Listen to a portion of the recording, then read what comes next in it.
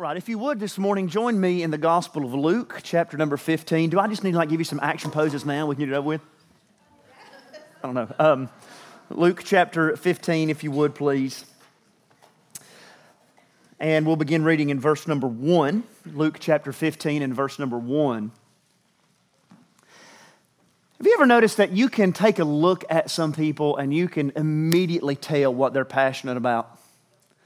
I was at the store yesterday, and this guy walked by me, and he had to have been sponsored by the University of Florida. There's blue and orange and alligators everywhere. And I thought, that guy is passionate about Florida football, bless his heart. I've got a friend of mine that is passionate, and he goes to school, so I'm not going to mention his name, but he is passionate, clearly passionate about weightlifting. Yeah, It was Alan. I was talking about Alan. It's Gary. Gary, those of you that know Gary, you can tell that Gary has been, he started it. You don't pick a fight with a guy with a microphone, right? Gary and Shanda, Luke and Colton, Sam, Logan, you can tell that they are people that are passionate about music. They put time into learning those instruments. You go to a car show and you see that guy that has that pristine 57 Chevy that has been restored, where he has made sure that every single thread on the leather seat is exactly the way that it was when it rolled off of the factory floor from Detroit almost 70 years ago. That's passion. Passion is what gets you out of bed and into the gym at 5 o'clock in the morning. Passion may be what keeps you late in the office past 5 o'clock in the evening. So what is your passion? What is your passion? What is it that you are passionate about? I think some of us, maybe today, we don't have much passion in our life. Well, there are things we enjoy, there are things we like, but there's not much passion. It could be today that the only thing that really gets you out of bed in the morning is the alarm clock. It's just nothing that quickens your pulse, nothing that animates you. Fire's gone out. You don't daydream anymore. You just survive. A lot of us do have passions. And we burn out our passion on things like our jobs, things like our hobbies, things like our interests, our education. But our passion is not often aligned with God's passion.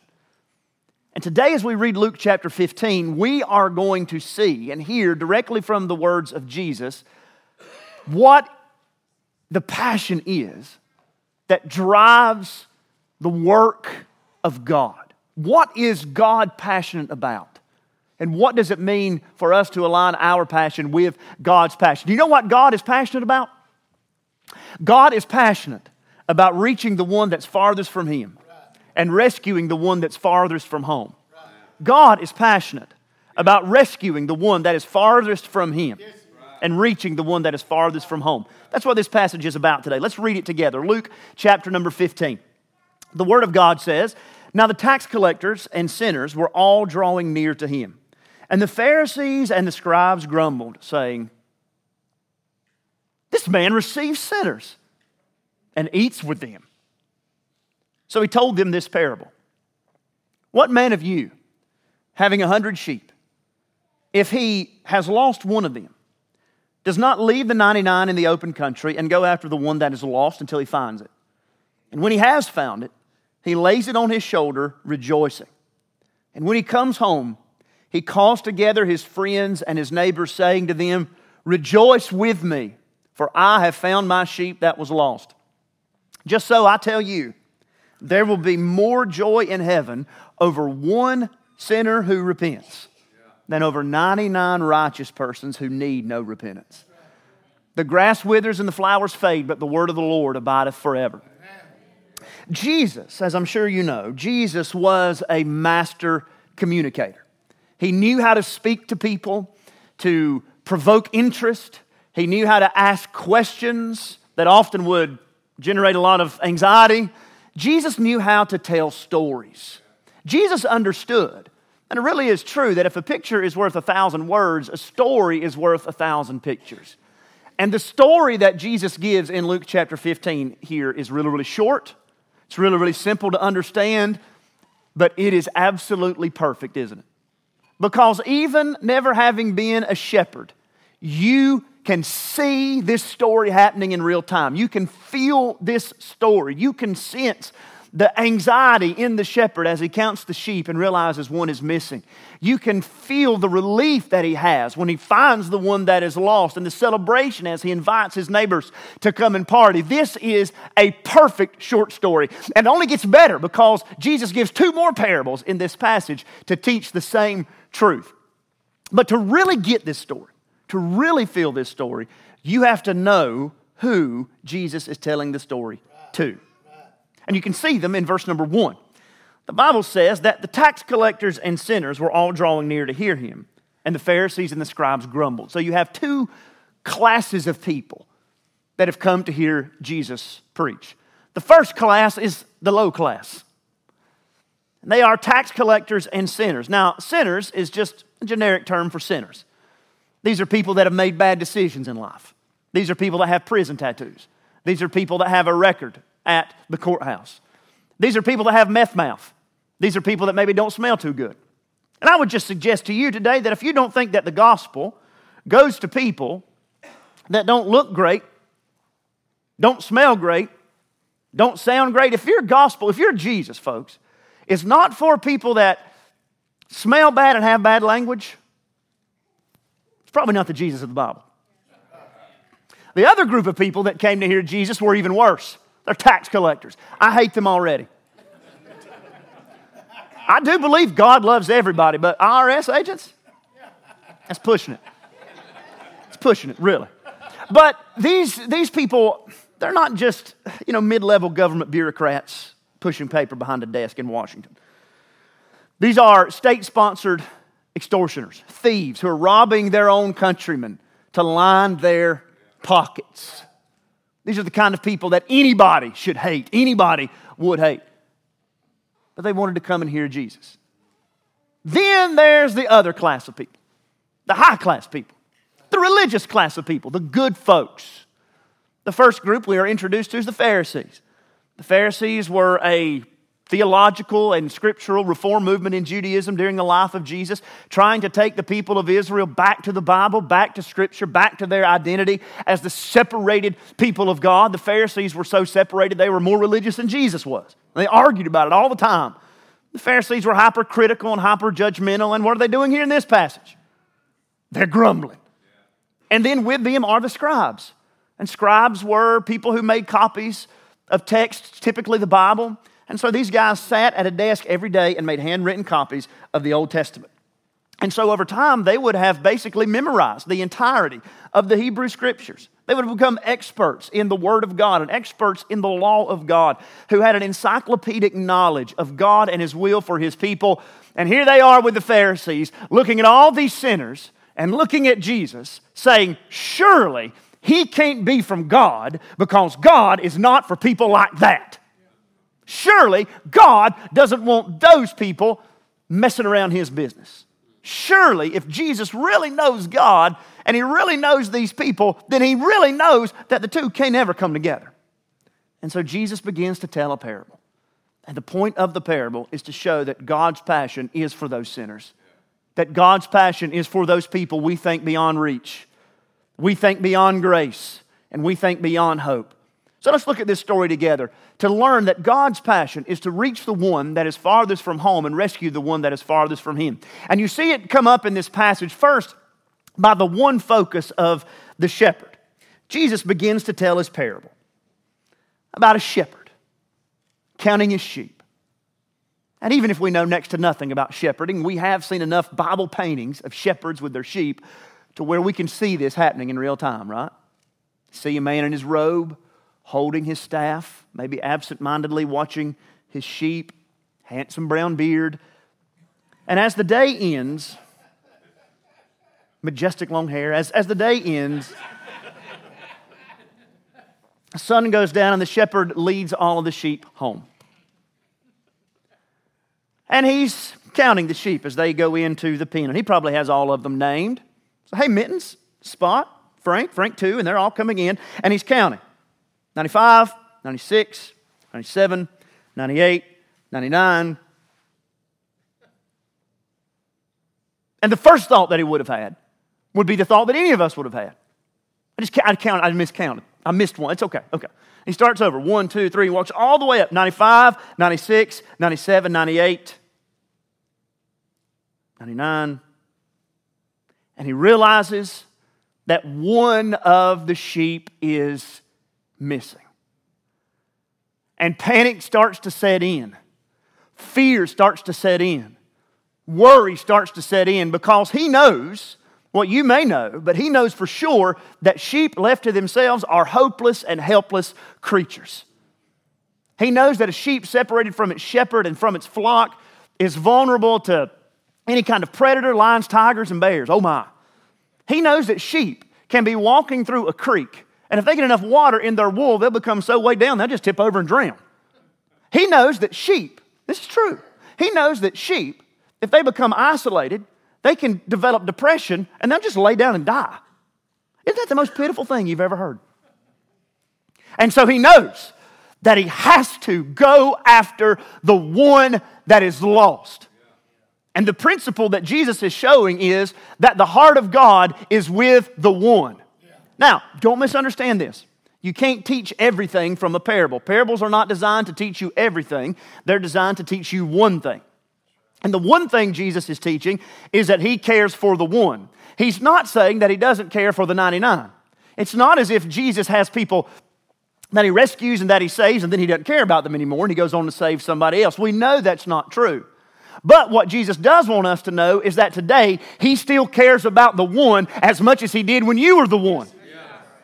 He cares about the one that is lost even though that's not you anymore. Jesus cares about the empty seat. Jesus cares about the one you're praying for. Jesus cares about the one that you invited to church with you this morning that just kind of dismissed you and said, maybe next time. Jesus cares about the one that is closest to the drug overdose. Jesus cares about the one who's being raised in poverty that seems to have no hope. Jesus cares about those that are far from him, that feel like they are hopeless, that feel like they are helpless. Jesus cares about the lost. That's the point of the parable, that Jesus cares about those people like the sinners, and he cares about the people like the tax collectors. Jesus cares about the one. And there's so many important lessons we need to draw from that today, but first of all, I want you to know that he cares about your one. Whoever it is that you know best that needs Jesus most, Jesus loves that person more than you do. Jesus has the power to pursue that person in places you'll never go. He has the power to speak in their heart in a way that you never can. So what should you do? You keep praying. You keep inviting. You keep loving because Jesus cares. But it also means for us as a church body today that we should recognize Jesus cares about people other than us. Now look, that was a whole word. I wish you would have got that on camera. Maybe next time. Jesus cares about people other than us. He loves people that do not look like me, that do not talk like me, that do not think like me, that do not act like me, that have never memorized the verses of Scripture that I've memorized, that can't do what I do at church, that can't sit in a seat and sing at the cross while they play it on the piano because they've never heard the words. Jesus cares about those people. He cares about the lost. Isaiah 53:6 says, all we like sheep have gone astray. We're all separated from God. And he's pursued us and he's loved us, but there are others that he cares about, that he's going to call to himself and he will pursue. Now, you know what it's like to lose something you need, right? It's a weird thing about marriage, how opposites so often really do attract. And it's a good thing that they do, because spenders find savers, right? And in marriage, there's this thing that happens where people who always lose their keys, y'all better be real careful. People who always lose their keys marry people who always know exactly where their keys are. There's some of you right now, you have no idea where your car keys are. No clue. And you don't care because the person that you're married to sitting beside you has them in their pocket. You don't need to know because you know that they know. And that dynamic it's in my marriage too. And I'm not going to name any names, but there's one of us, she's terrible at keeping up with her keys. And I've tried, one of us in our marriage has tried to tell the other one, honey, if you would put them in the same place. Leave them in the same place. But don't you know that the Lord has a sense of humor? Because last Sunday night, I got home from church. My keys, where are my keys? Left them on my desk. And so what happened? Even though I had to get kids ready for bed, even though I had to get supper going, even though I had to do this, that, and the other thing, and had other things I had to do the next morning, the only thing that I could think about was, I really hope I left my keys at church. Because if my keys aren't laying on my desk at church, I don't know where they are. And I'm going to have to turn the house upside down. I'm going to have to turn the church upside down and find my keys. It's the same thing that happens when you lose a remote control and you want to watch the ball game, right? Or when you walk out of the house and, oh man, I can't find my wallet. When you lose something that's dear to you or something that's important to you, it becomes an all-consuming thought. What Jesus shows us is that one of the all-consuming thoughts in the mind of God is the lostness of people who are far from Him. And that one focus turns into one search as the shepherd goes after the one that is lost. And you see the image again, right, of the shepherd. I don't know how you see it in your mind, but I see the shepherd rolling his robe up as he fights the cold wind. And you see him climbing mountains, and you see him walking through valleys, and you see him looking under this thing and behind that thing. And I don't know what the sheep's name was. I don't know what you name a sheep, Carl or something, I don't know. But everywhere he goes, he's calling out the sheep's name. I don't know if that's how you call a sheep. Doing the best I can. Scans the horizon. Uses his staff to poke around in bushes to make sure it hasn't got trapped in some thorns. Listens carefully if he hears any wolves howling in the distance.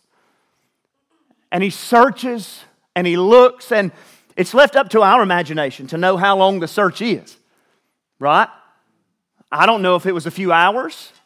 I don't know if it was a few days. That's really not the point.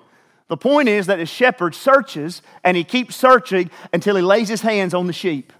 And he wraps his arms around the sheep, and he scoops it up, and he carries it home, rejoicing that he's found it.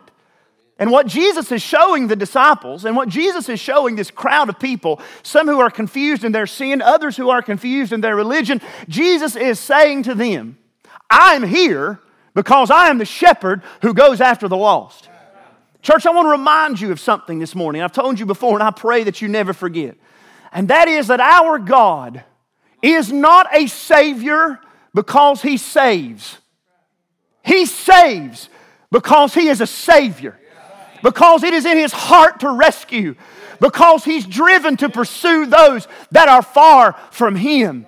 My goodness, that's what the whole story of the Bible is about. Why else does God come into the Garden of Eden after sin has just infected the bloodstream of humanity for the first time, and Adam's trying to hide his nakedness from God, and God in grace cries out to him, Adam, where are you? Why does God put Noah on a boat and lock him up tight and say, Noah, hang on, it's going to be a rough couple of weeks? Because our God is a Savior who is faithful to rescue those who trust Him and those who need Him. And on, if you keep reading the chapters of Scripture, you keep finding that story over and over again. You find it when Joseph is languishing down in prison in Egypt. You find it when their descendants are trapped in slavery and 2 million people are crying out for hundreds of years, God, do you not hear us? God, will you not answer us? Until God calls Moses, the man of God, and says, I'm going to flex my power over Pharaoh and the gods of Egypt, and I'm going to bring them through the Red Sea on the dry ground. It's why God sends Samson and Barak and Deborah and Gideon in the book of Judges. It's why David, as a teenage boy, looked at Goliath and he brought him low with his stone out of the river. And it's why in the book of Daniel, Shadrach, Meshach, and Abednego did not walk around in that fire alone, because our God is a God who saves. And it's why God laid His own Son in a manger at Christmas. It's why He was lifted up on the cross cross at Calvary. And it's why He walked out of a borrowed tomb on Easter, because our God is a God who saves. And He ain't done saving. Because the God who hunted down Adam in the garden, and the God who sailed with Noah on the ark, and the God who laid up with Joseph in the prison house, and the God who walked around in Babylon with Shadrach, Meshach, and Abednego. Yes, He did. Yes, He did. Because that God called somebody to preach His word. And that God allowed some of you to be born in a family that had a praying mama and a daddy who drug you to Sunday school. And that God put people in your life who told you about Jesus. And that God followed you up into a bar stool when you were trying to drink away your sadness over your sin. And He would not leave you alone week in and week after week in and week out until you came into a church house. And the same God who bothered you in the bar, who walked around with Shadrach, Meshach, and Abednego, who walked out of a grave, He slid up beside you in a church pew, and He wouldn't leave you alone. Would He?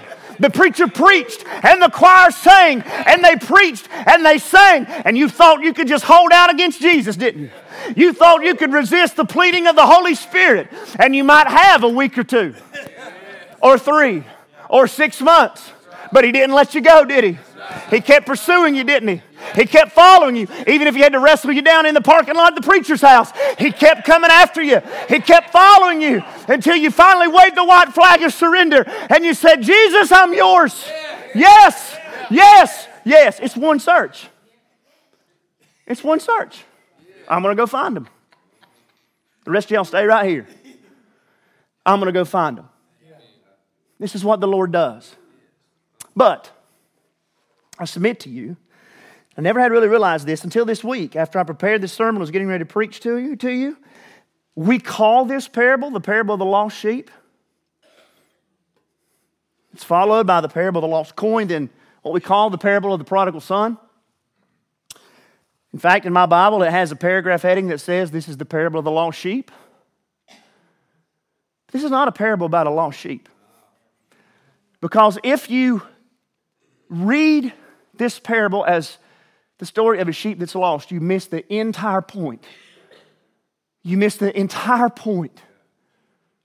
Because this is a parable about celebration. There's one celebration that ends this passage of Scripture. There's one verse about the lostness of the sheep. The rest of the story is about the shepherd and his joy in rescuing the lost. And I just want to say to you today that I am so thankful that because of the grace of God that hunted me down, that my story is not really the story about my sin. My story is the story of the joy of God in rescuing sinners. So what happens? Well, the Bible says that when He finds the sheep, He lays it on His shoulder, rejoicing. And when He comes home, He calls together His friends and neighbors, saying to them, and this is the key phrase of the story, rejoice with me. For I have found my sheep that was lost. Just so I tell you, there will be more joy in heaven over one sinner who repents than over 99 righteous persons who need no repentance.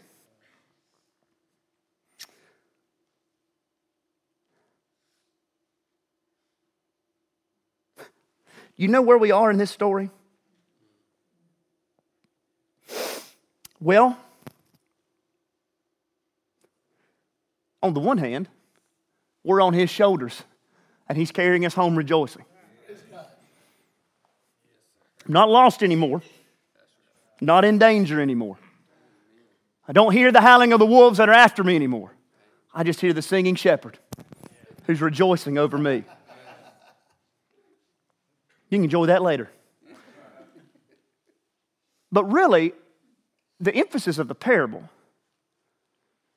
is twofold. This is a double-barreled parable. All of the parables in Luke 15 are.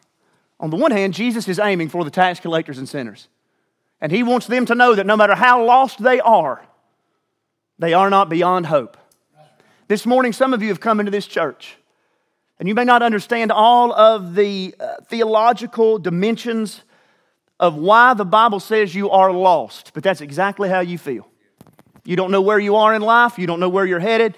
You feel distant from God, and you feel like life has just fallen apart, maybe because of your choices, maybe because of other things, but you feel that lostness today. This Bible tells me that if our God is a God who loves to save sinners, then you might be lost, but you are not without hope. And you might be lost, but you are not forgotten. But the parable is also aimed at the Pharisees, isn't it? What you should see in this story is the bookend that occurs of the grumbling of the Pharisees at the beginning of the passage with the joy of the shepherd at the end of the story. Because that joy is the theme, the finding the lost, the rescue of that which is in danger, the homecoming, and the celebration is the theme of all three parables Jesus gives in Luke 15. The lady, when she finds her lost piece of silver, she calls all of her neighbors together and they rejoice. What happens when the prodigal son comes home? They throw a party.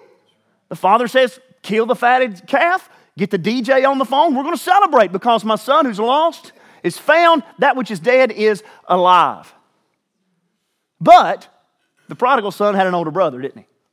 What did the older brother do? He grumbled. The Pharisees are grumbling in this passage of Scripture because Jesus is rescuing the lost, because Jesus welcomes prodigals home, because they struggle to understand the extravagant and free nature of the grace of God that really does find people who are lost. Now, I'm going to share this with you today. I think it's very, very important. It's a very complex idea, a very difficult biblical reality to wrap your mind around. And I want to apologize. Not everybody's going to get this, but I feel like it's so important. It needs to be addressed. And I want to make it as simple as I can. I think the mark of a great teacher of any subject is able to take really complex truths and explain them where even children can understand it. And so I want to explain this to you the best I can. And if you don't get it, see me after church. If you want to buy me lunch this week, maybe I can explain it then. Okay, so I want to make sure you're just ready, that not everybody's going to get this. Okay? And it's okay if you don't. It took me a little bit to figure it out too. The reason the Pharisees grumbled was because they weren't happy. I know that's tough. It's difficult. But you think about it, I think you'll work it out. The reason the Pharisees grumbled is because they weren't happy.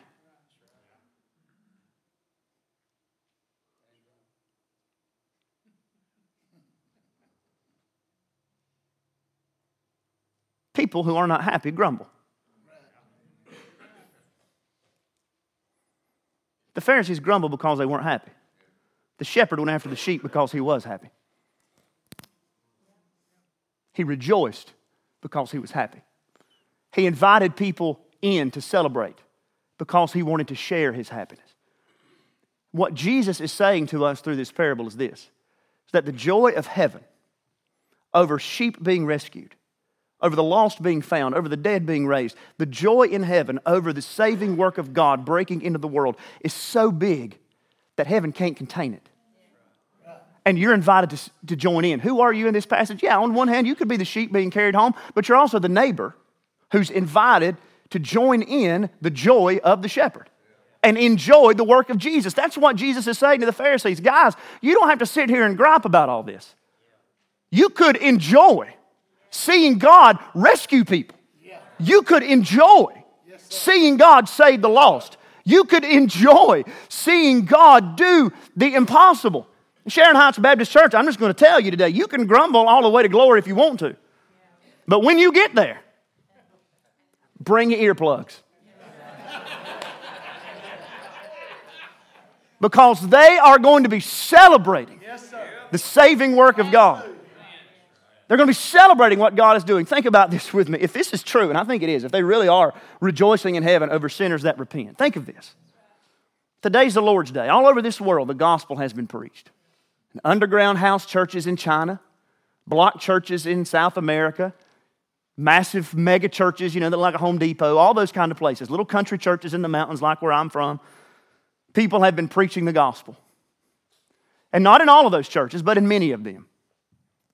And maybe for some people it was on a subway ride to church. Or just in an interaction that they had. But all over this world today, do you know what people are doing? People are laying down their sin, their resistance to God, and they're believing in Jesus. Right now, somewhere, somebody is giving an invitation. And they're saying, bow your heads and close your eyes. And some sinner's raising a hand saying, preacher, pray for me.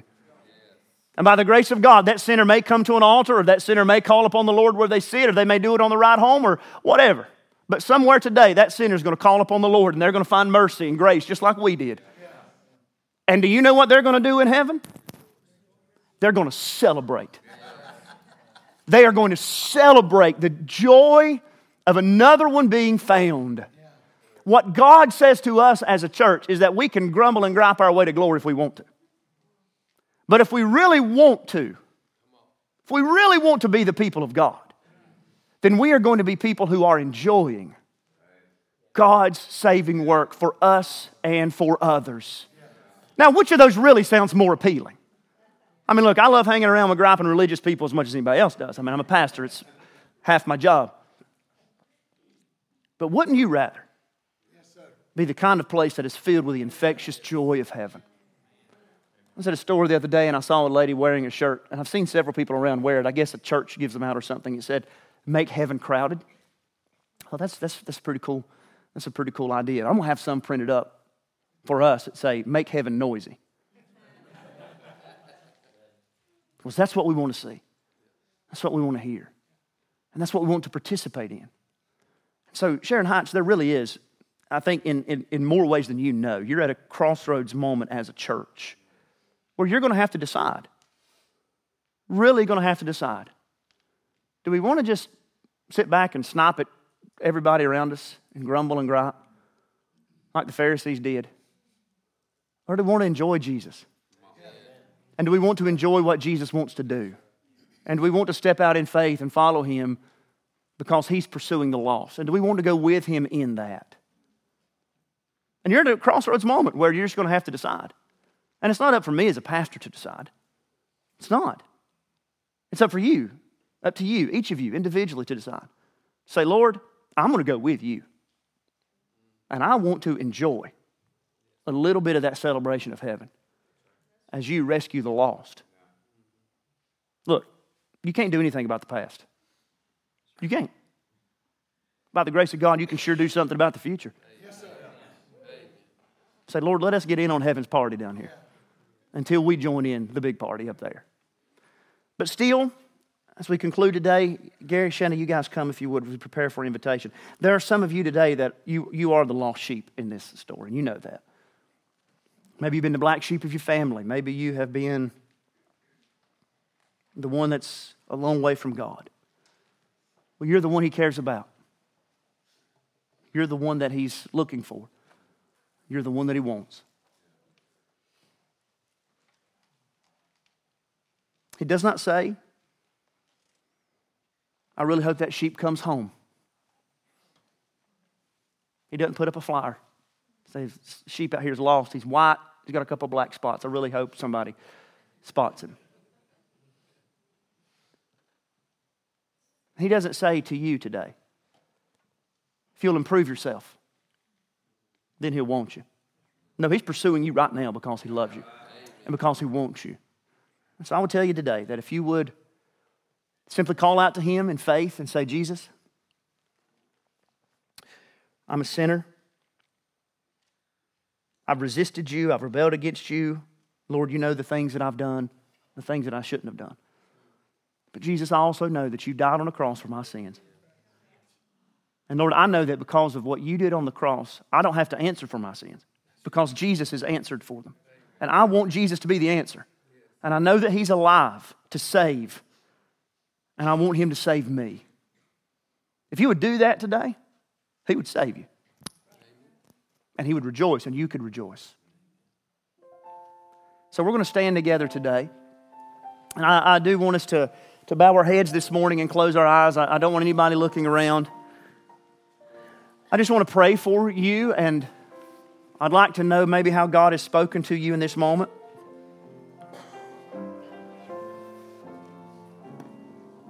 So to those of us that are part of this church, those of us that know God has come after us, let me ask you today, how many of y'all are glad you're found? Amen. Yes, sir. Amen.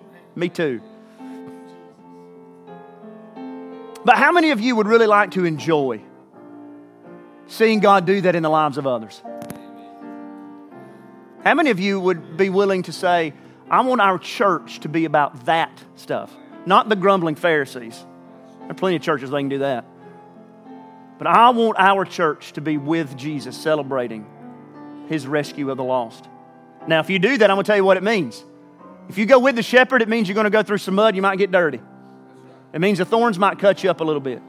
It means things might be hard. It means you might have to work and break a sweat.